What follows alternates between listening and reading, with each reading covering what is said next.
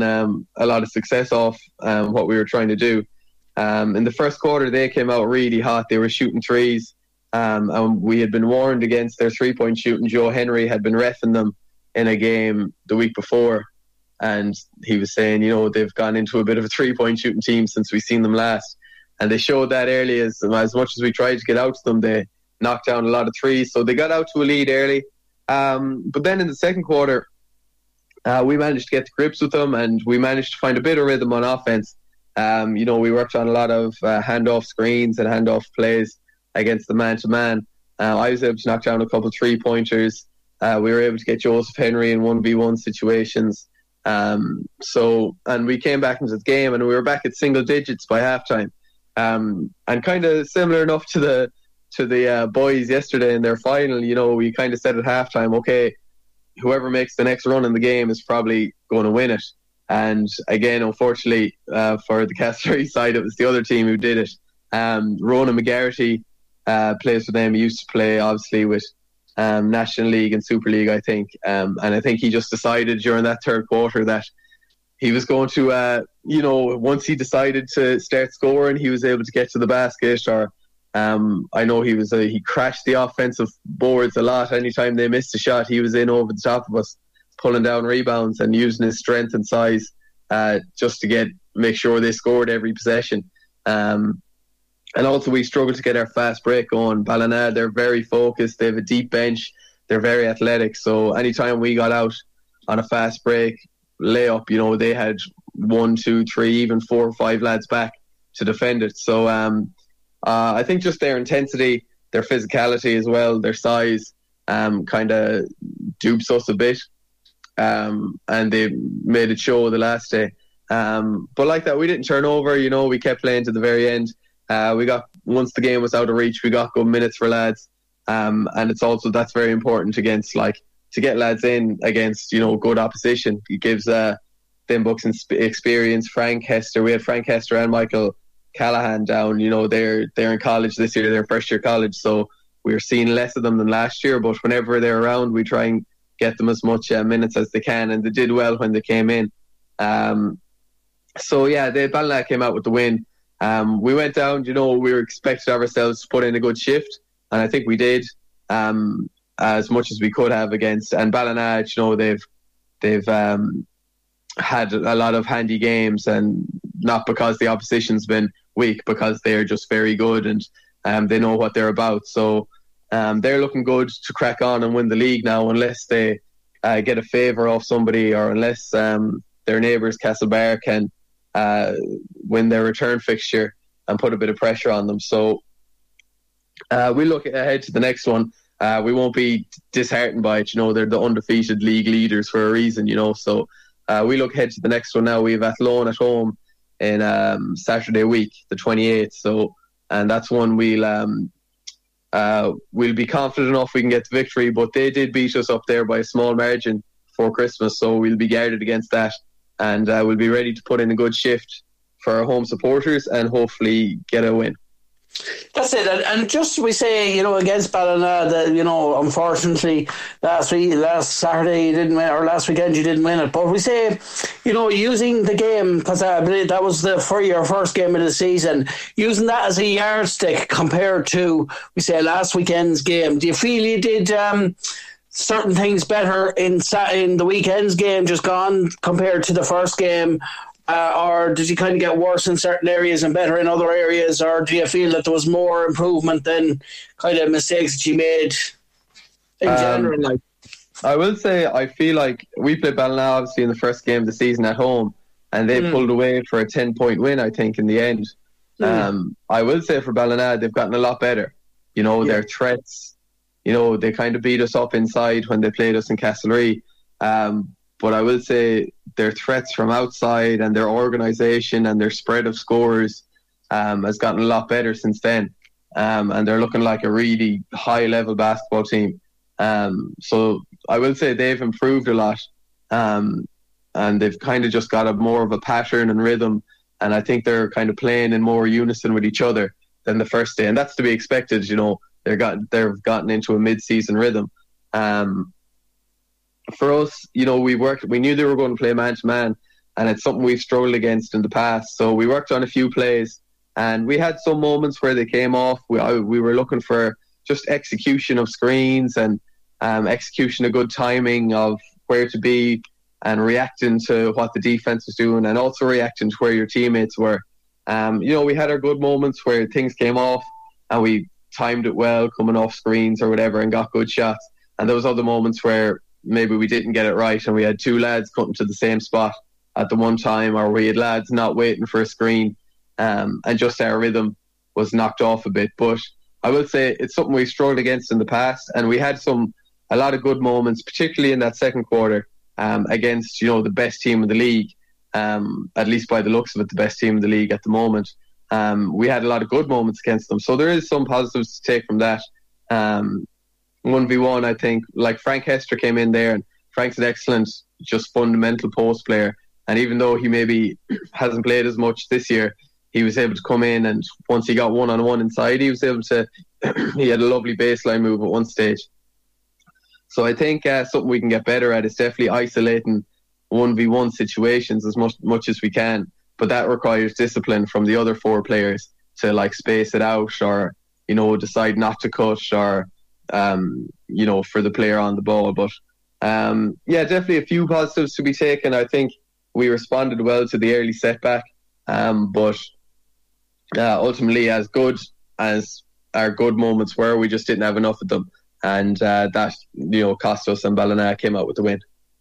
That's it. And moving on to the girls now, and I believe your game that was supposed to be on at the weekend didn't go ahead, so you're looking ahead to the next game then. Yeah, we're on tomorrow night in Drumlish, so hopefully the roads are a bit better. I think the weather is not supposed to be as severe tomorrow or tomorrow evening, so we're heading down to Drumlish. We bet them handy enough when they came up to us in the first half of the season. But they're always tough. They're nice mid-range shooters, so if they get in a rhythm, they can be dangerous. So we'll be guarded against that. And they are tough, and I think we're down a few post players. I know Lisa is out with her thumb, and she had a great game against them before in the first half of the season in her first meeting. And Aoife has All-Ireland's coming up this weekend, I think, or maybe next weekend. So we'll be without her. Ellie Mulrennan and Abby Flanagan have mocks coming up, so I think they're kind of taking a step back to focus on that. They're in sixth year now, so we're down a few post players, but we've been working on a few bits with Chloe Finan and Eva Lavin to try and work them inside a bit and maybe give them a bit of responsibility, because they play with a lot of physicality. So maybe to give them a bit more responsibility inside. We have Sarah Tyrrell coming down, so she'll definitely be a staple of our game tomorrow evening, because she's I think she's our only kind of natural post player available tomorrow night. So we're gonna need everybody to kind of step up with helping inside and getting hands up to make tough shots, and also most importantly to help get rebounds. To use their speed and just get active early, and when shots go up, and just be in position to pull down rebounds. And hopefully we can get out on the break. Sandra Kane will run the floor, Danica Lavin will run the floor, Sarah Tyrrell herself will run the floor. We have Rachel Mulligan back. She was out for 2 weeks. She was down. She was away with her course. She's doing teaching, primary teaching. So she was doing her Gaeltacht 2 weeks. So we have her back, and Rachel brings a lot of physicality. So she'll definitely be a big help. So hopefully we can go down. And I think if we just, get in a rhythm and execute our offense and, work hard on defense as we always do, I think we should expect to come out with a win. But we definitely can't go down there overlooking Drumlish either, because like I said, they'll knock down shots if they're given to them, and they'll crash the boards, and we just need to be guarded against the hard work that Drumlish are going to put in.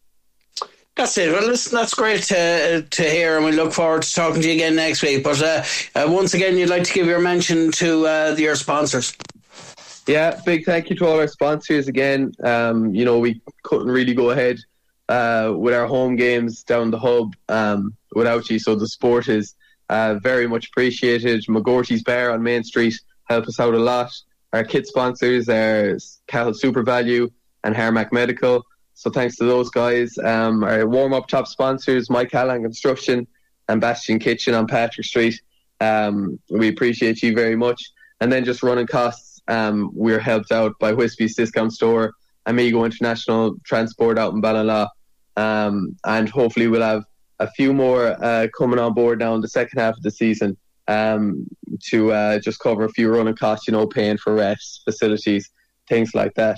So, I appreciate all the sponsors, and hopefully we can have your support for the foreseeable future.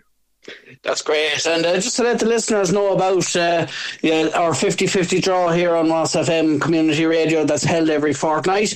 To take part, why not support your local radio station? To take part, you can buy one envelope for €2 or 3 for £5. So it goes to a very good cause there, keeping the running costs paid for, and it could be you, so why not get an envelope today. So listen, thanks very much, Thomas, for doing Castlerea Cavaliers basketball podcast with us this week, and we look forward to talking to you again next week. Thanks, Aidan. We'll chat to you next week. No problem, thanks very much. And that was Thomas O'Callaghan, the player coach of Castlerea Cavaliers Basketball Club. Hello everyone, how you doing? And you're very welcome back to Friday Sport with myself, Aidan Raftery, and the shows as always kindly sponsored by Best Drive here in Roscommon Town. Well, next up we have another great interview, something that you probably wouldn't have heard that much of on Friday Sport. This is the first time we've had an interview for a new sport, and it's all about softball. And to tell us a bit more about it, we have Nathan McGrain from Connaught softball team. Hello Vinny, how are you? Are you well? Yeah, not too bad. Thanks for having us on. No problem. It's great to give new sport coverage, and thanks very much for taking the time out to do the interview with us there. And so it's it's one of those one of those sports that maybe not many people would have kind of heard about. And I suppose it's. Would you say it's like a different code from rounders, or could you take us through the different rules of softball? Yeah, I suppose it would be. It's similar to rounders, and we actually have a lot of overlap. Like a lot of our softball players also play rounders, but it would be a lot closer to baseball than a lot of people would have seen. But I suppose the main difference between baseball and softball is the rules are changed to make the sport a little bit easier to get into, a bit easier to play. So, like for example, the field in softball is a lot smaller. The distance between the bases is a lot smaller. And I suppose the main recreational way that softball is played in Ireland is we play mixed teams. So 6 guys, 4 girls, 5 guys, 5 girls. And it's played on 2 different sides. So you have a batting team and a fielding team, and each inning, each team will swap over and have a chance of fielding and have a chance of batting. To put it simply, when you're the batting team, your only goal is to hit the ball far enough away from all the fielding teams so that you can get around the bases and get back home. And when you're the fielding team, your aim is to defend, is to catch the ball and get the batter out. That's it. And I suppose the positions on the field then are similar to rounders or baseball. Oh yeah, very similar. So the small difference is we put 4 people in the outfield, whereas baseball and rounders put 3. Yeah. Again, that's just to make the game a little bit easier, a little bit more fun. Keep the ball moving as much as we can, so it's more enjoyable experience. And I suppose looking at softball in Ireland, I suppose historically, how long has the game been in Ireland? I don't know when it actually started, but I know I only got involved about 5 years ago in Galway softball, and this year is actually Galway softball's 25-year anniversary. Very good. So it has certainly been around for a long time. I mean, I suppose probably if you go back 10 years, it was massive in the colleges. There was big intervarsity leagues, but that dropped away a little bit. And I suppose we're trying to get back there. We're trying to get more people involved as a social sport, like I suppose the difference between the way we play softball compared to baseball would be the way people play tag compared to rugby. Yeah, I suppose, and there's in rugby there's rugby league, rugby union, and rugby tag rugby. So, yeah, it's kind of similar with the baseball and the rounders and the softball as well. So I suppose from yourself, I suppose, just give us a bit of background on yourself and how you got into sport. Obviously, you were saying there you got involved in Galway there, but I suppose with regard to the Connaught team, how did that come about, and whose idea was it, or who set it up, and how long has Connaught softball been around?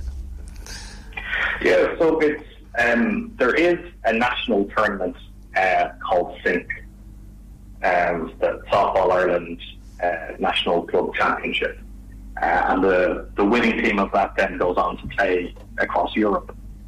But the way everything is organised in Ireland, you have to be in a region to be able to join SINC. Yeah. And as I was involved in Galway softball, I think it was a bit disheartening when you get to the end of the season and then you can't actually compete to get the All Ireland title, and you can't go on any further. So it's purely because of that we decided we'd set up our own region. So like we already have Leinster and Ulster. And Ulster's got 11 clubs, Leinster has 18 clubs, so we thought we'd set up our own one. We've got 3 teams in Galway, and we only set up last year, but I mean since then we've got a team setting up in Cork, we've a team setting up in Limerick, and we're hoping that one of your listeners would like to get involved in the fun, set up a team in Roscommon and come down to play against us in Galway. Yeah, that'd be great. Maybe set up like a Connaught League or something. That would be hugely beneficial. And I suppose would you say it's like a fast growing sport, as in the amount of people starting to get involved in it. Is it growing? Is it a sport that's growing in popularity? It's growing massively. Like I mean, I can only really speak for Galway, but like 4 or 5 years ago, Galway softball was 20, 30 people. Yeah. And last year I think we finished up at 120 members with three national teams that were travelling for games, and we have a mini social league in Galway of 5 teams. So I mean that's pretty huge for a few years. That's grand. And I suppose would you be like one of the founders of the Connaught softball team, the regional team? Yeah, so the region was founded by myself, Declan Carty, and Lisa Fox, and we just decided that we kind of wanted to see if we could make a go for it, get the Irish title, and go off play in Europe. Yeah. And of course, there'll be a lot of for any team then that qualifies for the European part. But it's nice to see that there's an international element to it. But then, like funding will be required then for the travel and expenses and things like that. For if there was away trips, or is it just like a tournament that's held over a week, or how does that operate? Yeah, most of the European tournaments are held over a week or two. There's not much in the way of funding, and we're still not recognised by Sport Ireland. Yeah, we're in the process of that. We've to combine softball and baseball into one national body, and then Sport Ireland will hear our case. But most of our clubs they get a significant funding from all the local sports partnerships, and then sponsorships. So, like Galway softball, they have a league which is sponsored by Galway Bay Brewery.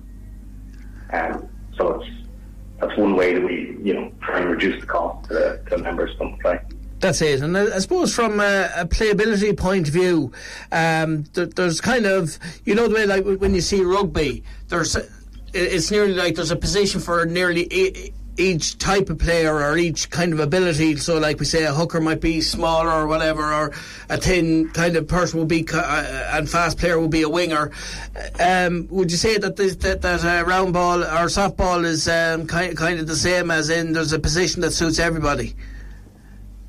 100%. There's no such thing as a person who can't play softball. Yeah.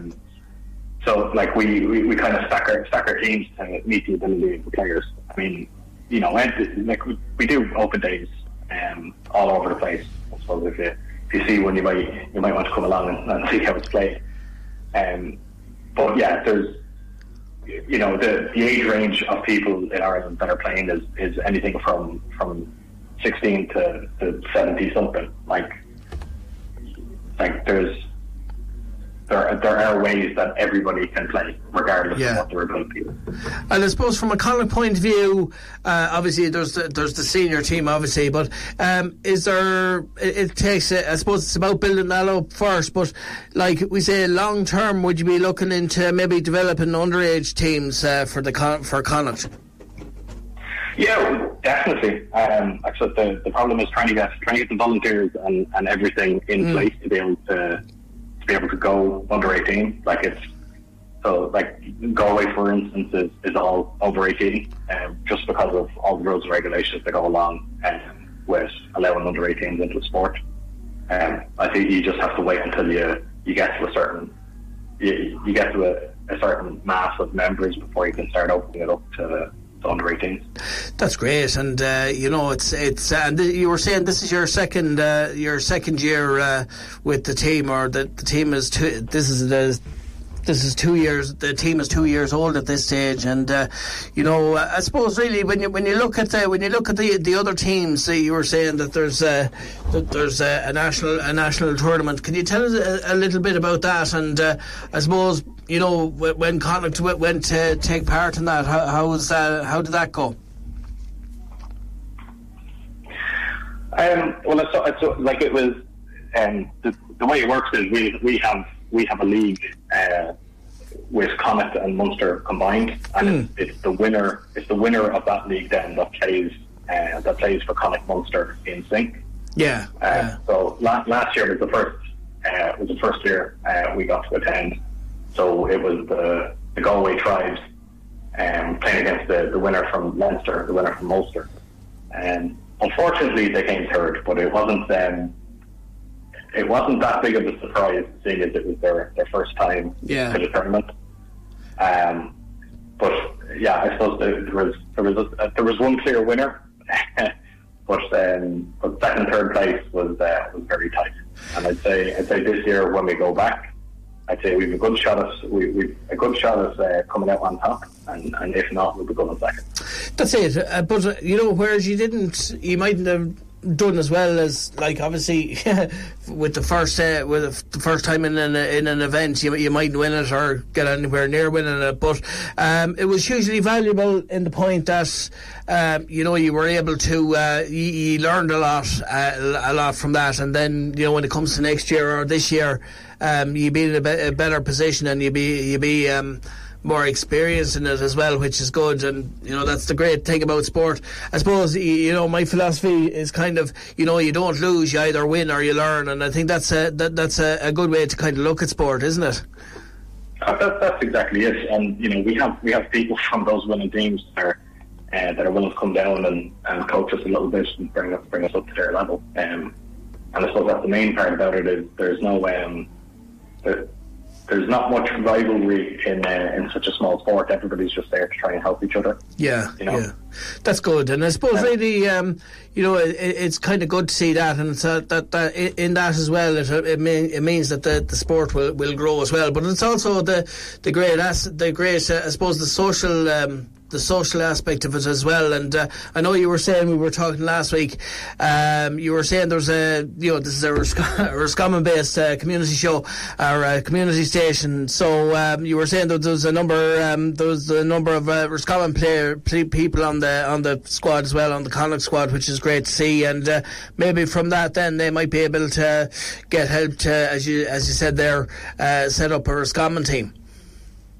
Yeah, exactly. Or any of your listeners want, feel free to reach out to me, and we can go through how you set up a club, how you set up a softball club, and get you training. I mean, literally all you need is a field to play on and 10 people to play with.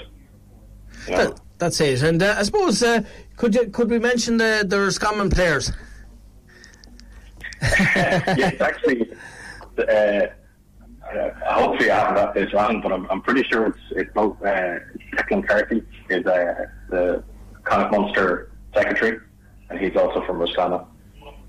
I think Lisa is as well, but I'm not 100% sure on that.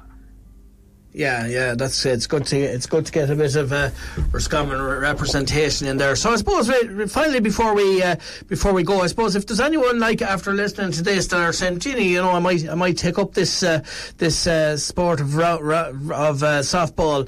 How do they go about getting involved? I mean, is there a number to contact, or obviously there's a Facebook page as well that they can go on. But is there anyone in particular that they need to contact? Say when it's training or what the story is?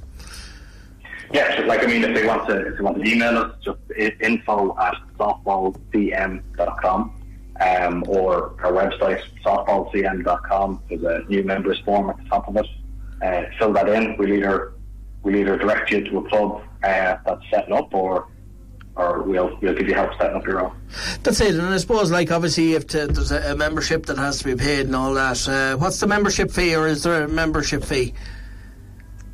There is, but the fees are per club, not per person. So right. Individual clubs that charge a membership fee to cover their own running costs. The fees that we charge, I think a new team is €150 for the year. Yeah. Cover insurance.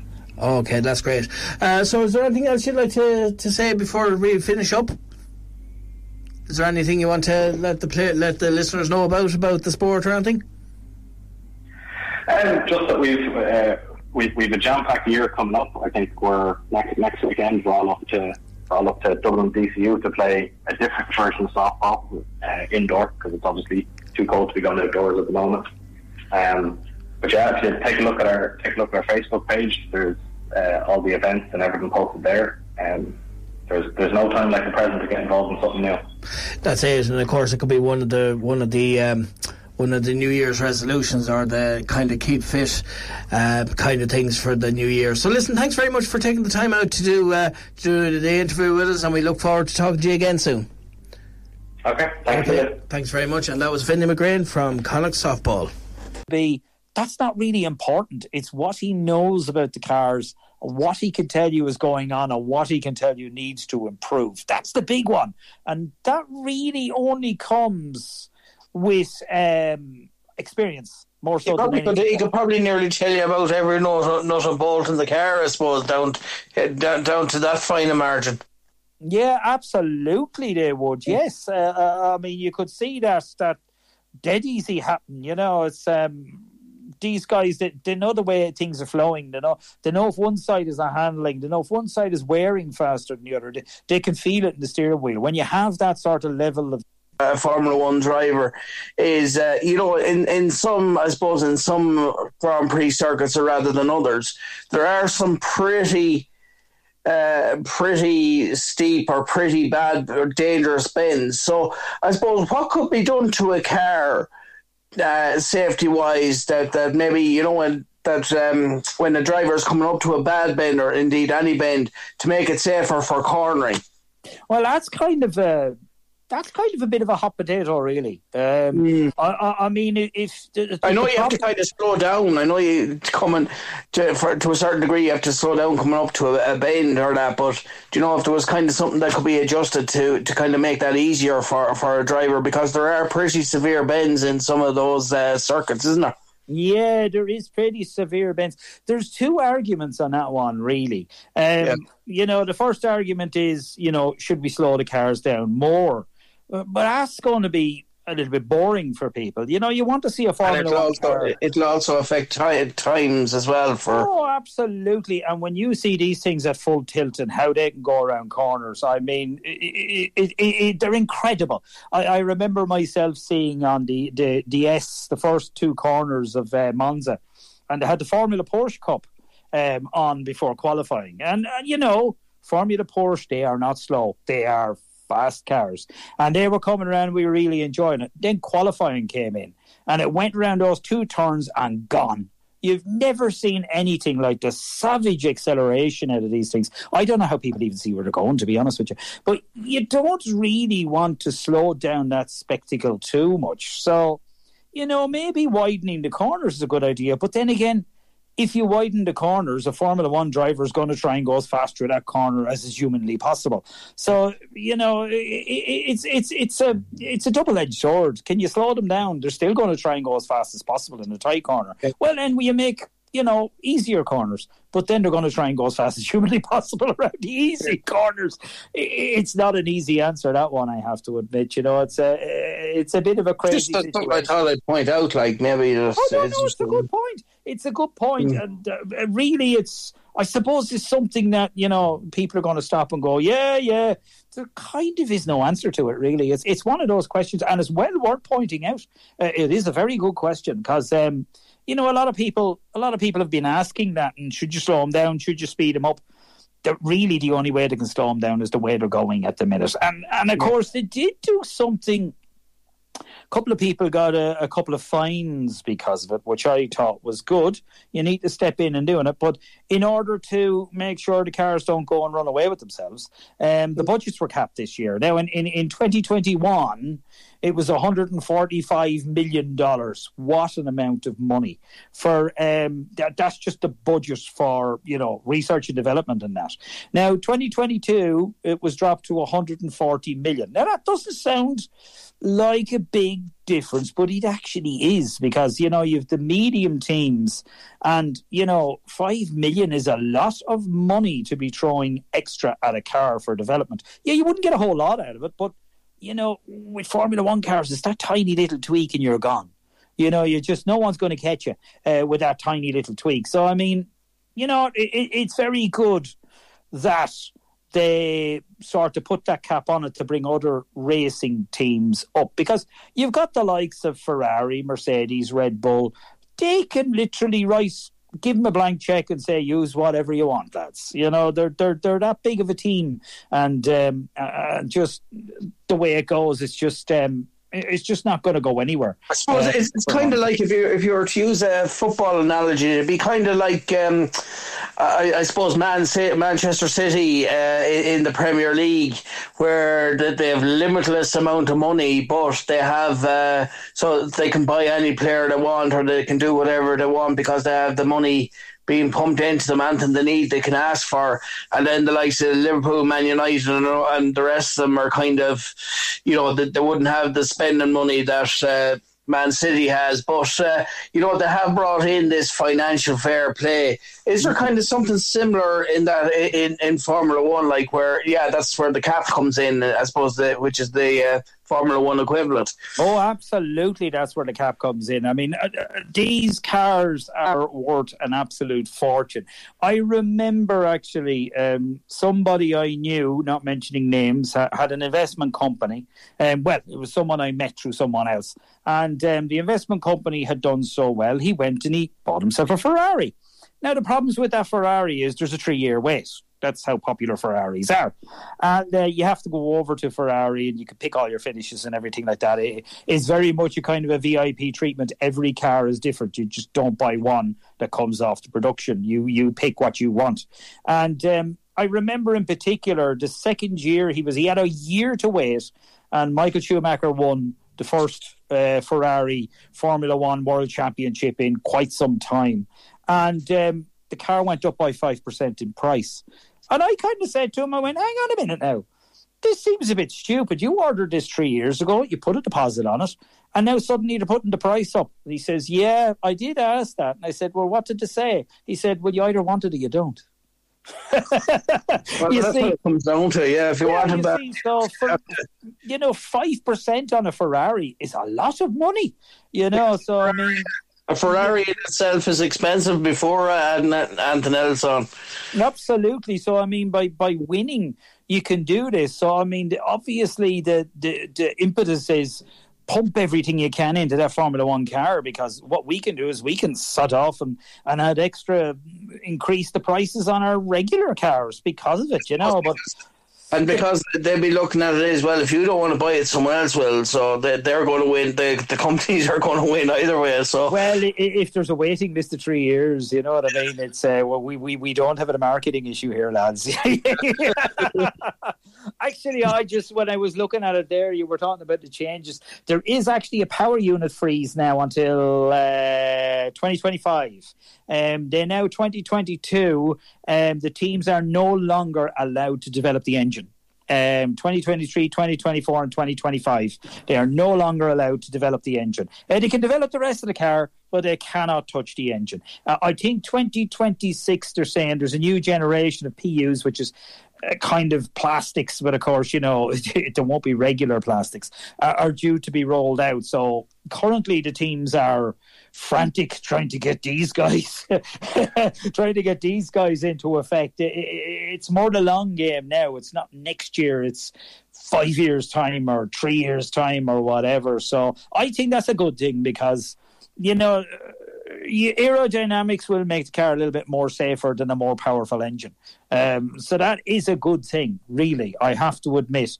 It's the best way to do it. It really is the best way to do it. I have to sing their praises on that one. Put a cap on the money and then, nope, you can't change your engine anymore, lads. The engine isn't very good at the end of 2022. Well, that's tough.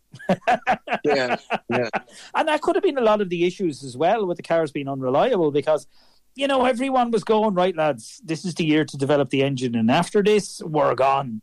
So, Of course, develop the engine, but development too fast does make problems, as we saw with issues that you haven't seen in breakdowns and things like that. It makes the cars less reliable. What can you do? That's it. I suppose that brings us on to, over the last couple of weeks, and, as there always is between one season and the next, there's always a lot going on off the circuit, off the Grand Prix circuit. So take us through the latest news. Well, I noticed there that the team bosses have been very positive. Yes, they said it was a very good step forward, reflecting on, I suppose, the impact of the 2022 rule changes that were brought in for various different reasons, including rule changes because of the silliness between two particular drivers running for the World Championship.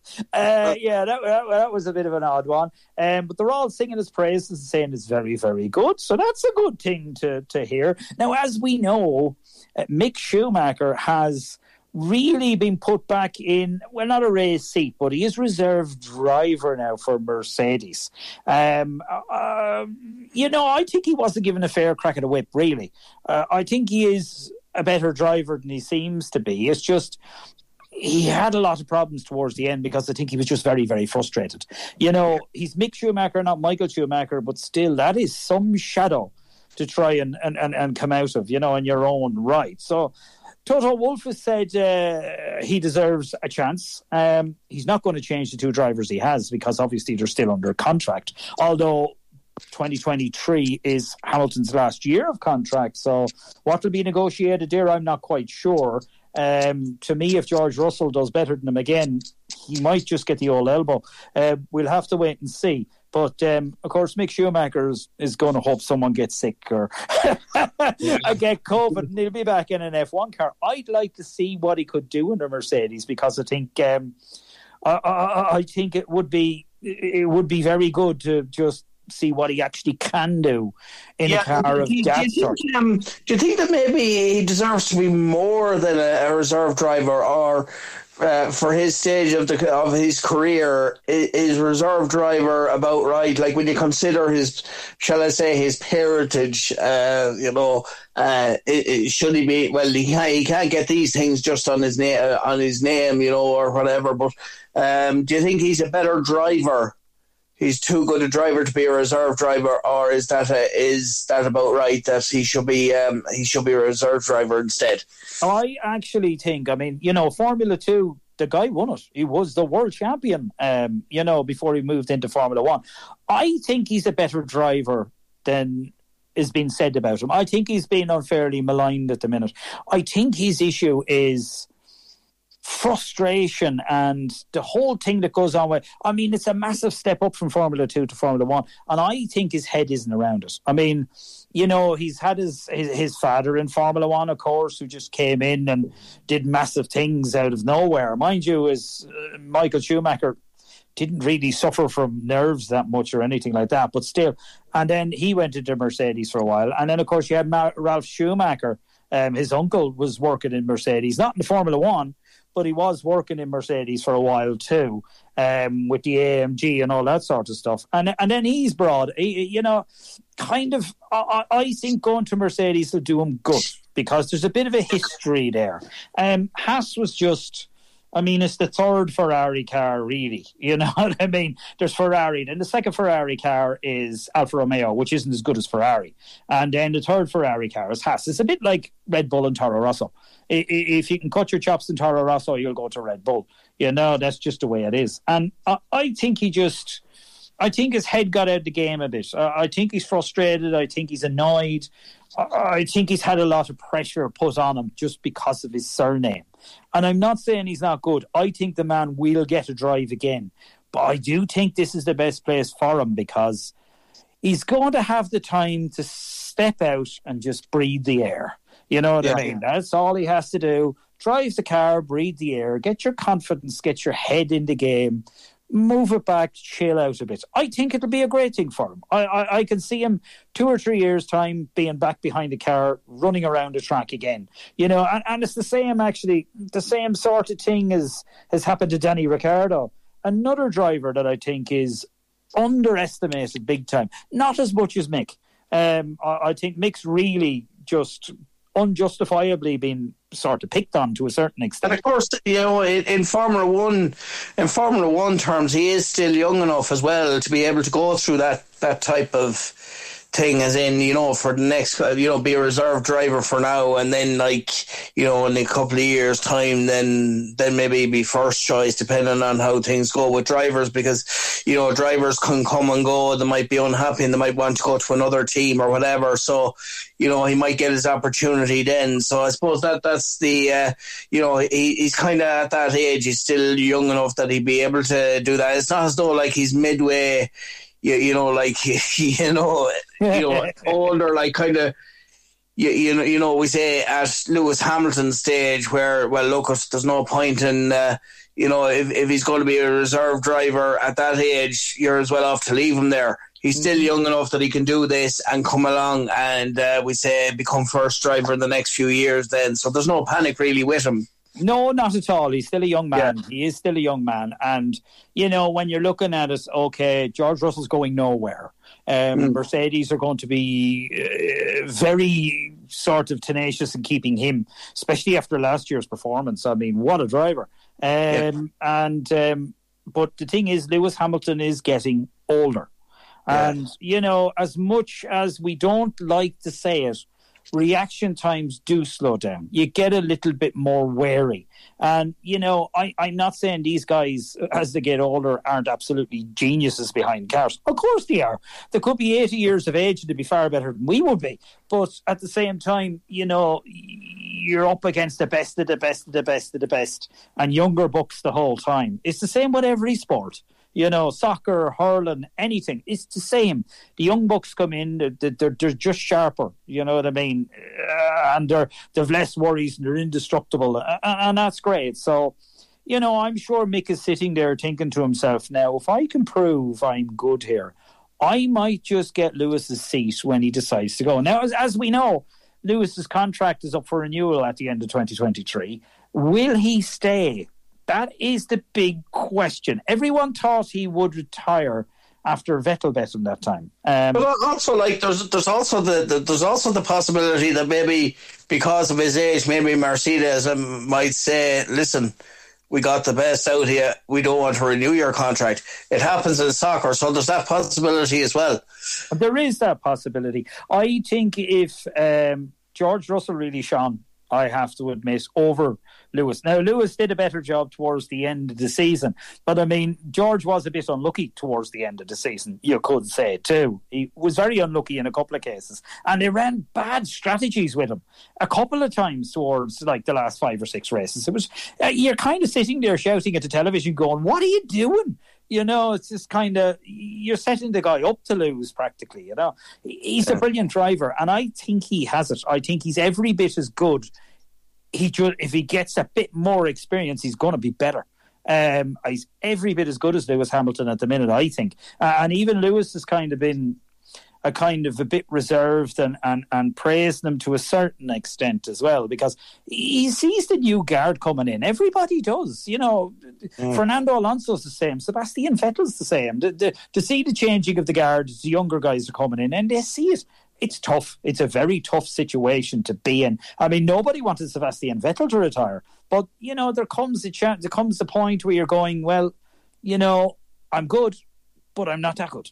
You know what I mean? I'm not as good as I used to be. Well, it's kind of better to kind of decide it on your own terms and say, well, listen, I think my time is done. It's better to leave rather than to be pushed, isn't it? Like, you know, and that's the nature of every sport. It's you know, whether you're a hurler or a footballer or soccer player or rugby player, whatever. Racing, you know, horse, whatever. It is kind of, you can kind of see it coming, and you kind of say to yourself, well, is it better that I call time on my own terms, or to be pushed out to pasture, if you know what I mean? Yeah, I mean, really, I think Lewis should be taking a feather out of Michael Schumacher's cap. Michael Schumacher retired. He just said, I'm going. He had another 5 or 6 years in him before things were going to get to the stage where he should consider retiring. Now, he did great things. A lot of people slated him for Mercedes when he went in. But the car that Lewis Hamilton took over would not be as good as it was without what he did for those 3 years, because they were in a very, very under sort of powered car that wasn't as good as everyone, because they hadn't been in Formula One in years. And, you know, his experience got the car to a point where it's going to win. They wanted him to stay. He said no. He said no, he's not staying. He's doing his 3 years and he's leaving, which is a pity, because he could have got another world championship. But other things were important to him, like family and his kids were more important to him than racing, because, you know, you're not around. You're gone a lot of the time off testing cars, moving to places, traveling the world, you know. And he went to the high. Yes, he didn't win his last year. He came in second. But still, you know, you can't knock that. The guy said, right, this is as good as it's going to get. I'm out. I've got other things to do. And it's nice to see that, rather than a driver doing his best, doing great, and then slowly fading away. I think Lewis should take a feather out of that cap. You know, there's nothing he has to prove. There's nothing he has to gain. You know, he can do what he likes in life without any problems. No one's ever going to question. You know, he's done his job. Fair play to you. You've done a great job. He's been at the top for so long. I mean, you know, he has won the World Grand Prix. He has been there. It's not as though like he has been in there all these years and hasn't won a season. He actually has won a few of them. So, as you say, he has nothing to prove in that sense. And I suppose, like, you know, if life is part of phases, you know. So, and this is just one of the phases. So, I mean, there's other, you know, life just but I think that's it for so long with him as well.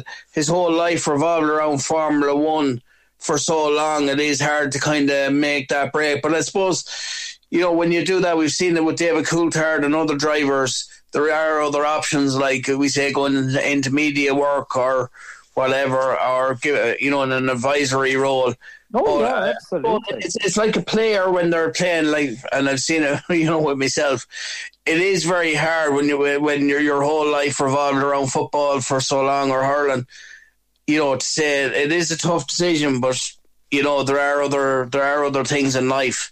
Oh, absolutely. It's like when Schumacher retired, he went working on the Ferrari Black. Now, I can guarantee you know, that was a good thing. I remember seeing the car going around the Top Gear track. They couldn't actually put it on the leaderboard of cars, because I think it was using a different type of tyre. at the time because it was still a prototype.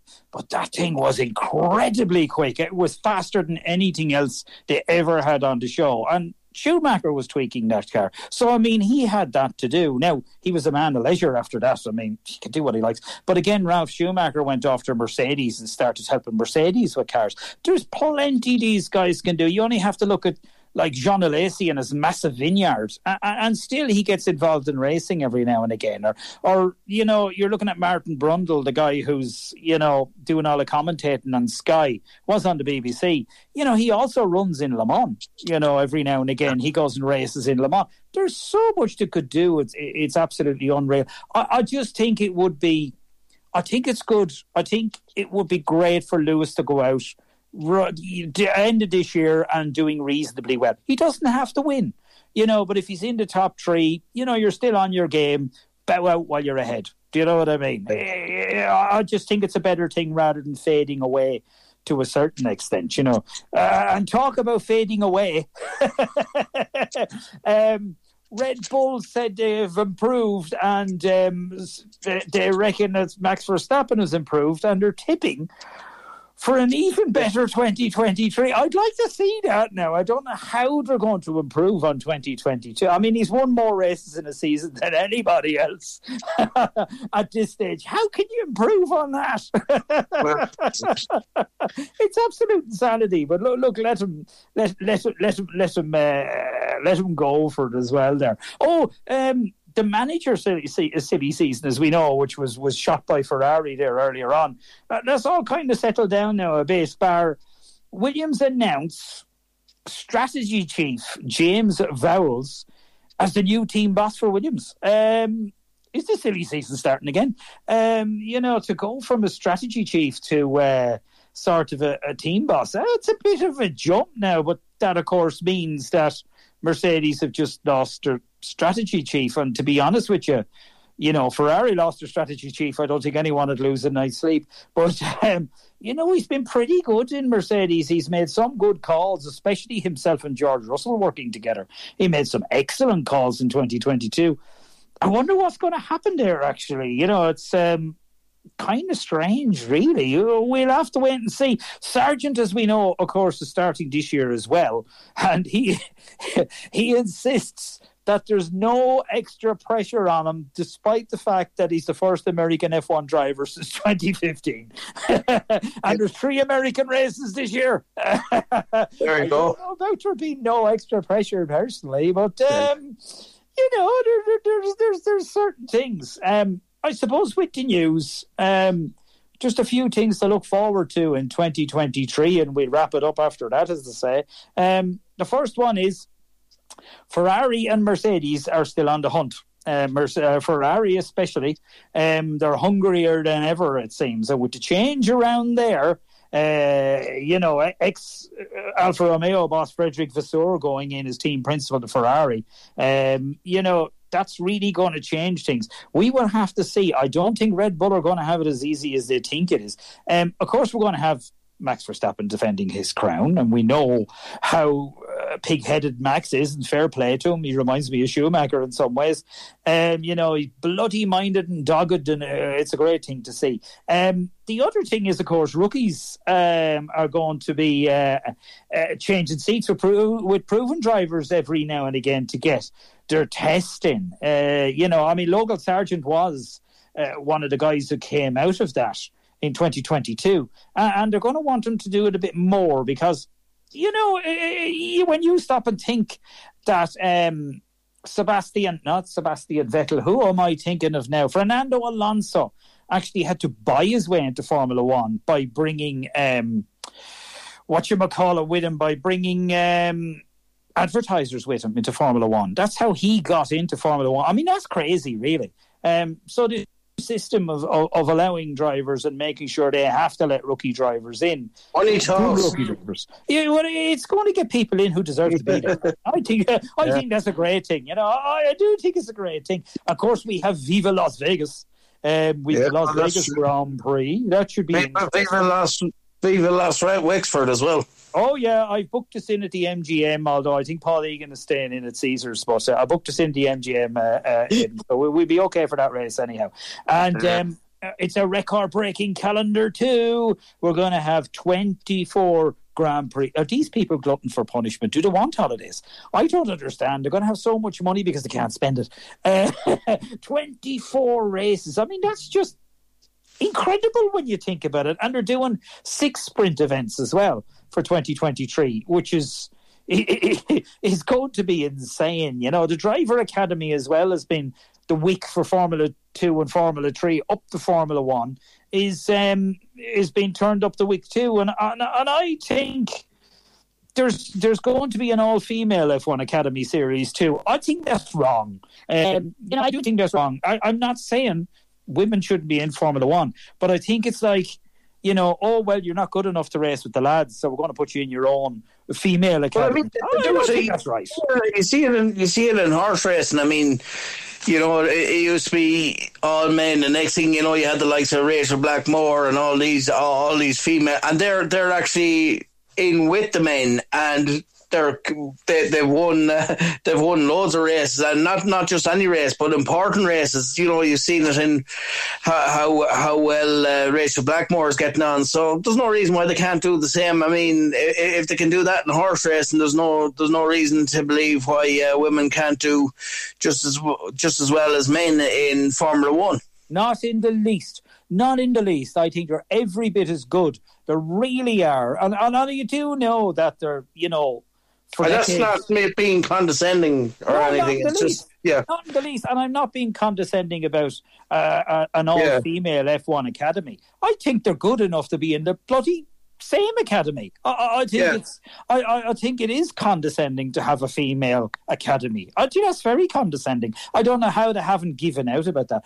They just need the bloody opportunity to get in. If a woman is quick and she's as quick as the lads, get her in. You know what I mean? Rather than saying, oh, you go over there, we're going to segregate you in your own academy. No, I don't agree with that at all.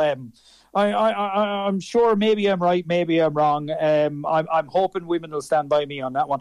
With a bit of luck, because I'm sure some of the lads will run me down. But anyway, that's what I'm sure your wife will have something to say about that. No, more than likely. But I do think they should be just going, no, lads, no. Let's look at a few. Let's see how good they are. And if they're good enough, let's get them in here. I can guarantee you there's some of them out there good enough. It's going to start with one. And then the avalanche is going to occur. You know what I mean? There's going to be a few more. It just takes... We nearly had one in 2022. Come on, women, let's get in there in 2023. I'd like to see somebody in there. I really would. It doesn't matter if they don't win a race, if they don't win a world championship. It matters that they're there. Because if they're there, it opens the gate for more. So that's what I'd like to see personally. I'd like to see them coming along. And I'll finish with this one. As we know, Lewis Hamilton's contract is finished this year. Now, Toto Wolff has told that thing Beyond the Grid that in agreeing terms with Lewis over a new contract this winter is on to-do lists. And he reckons there is no firm deadline on that. Now, that sounds great. That sounds marvellous, but it's kind of... Last time Lewis did this, it really caught him on the back foot because he waited till the last second to sign and it did not do him any favours. So I hope if he's going to sign, wake up and smell the coffee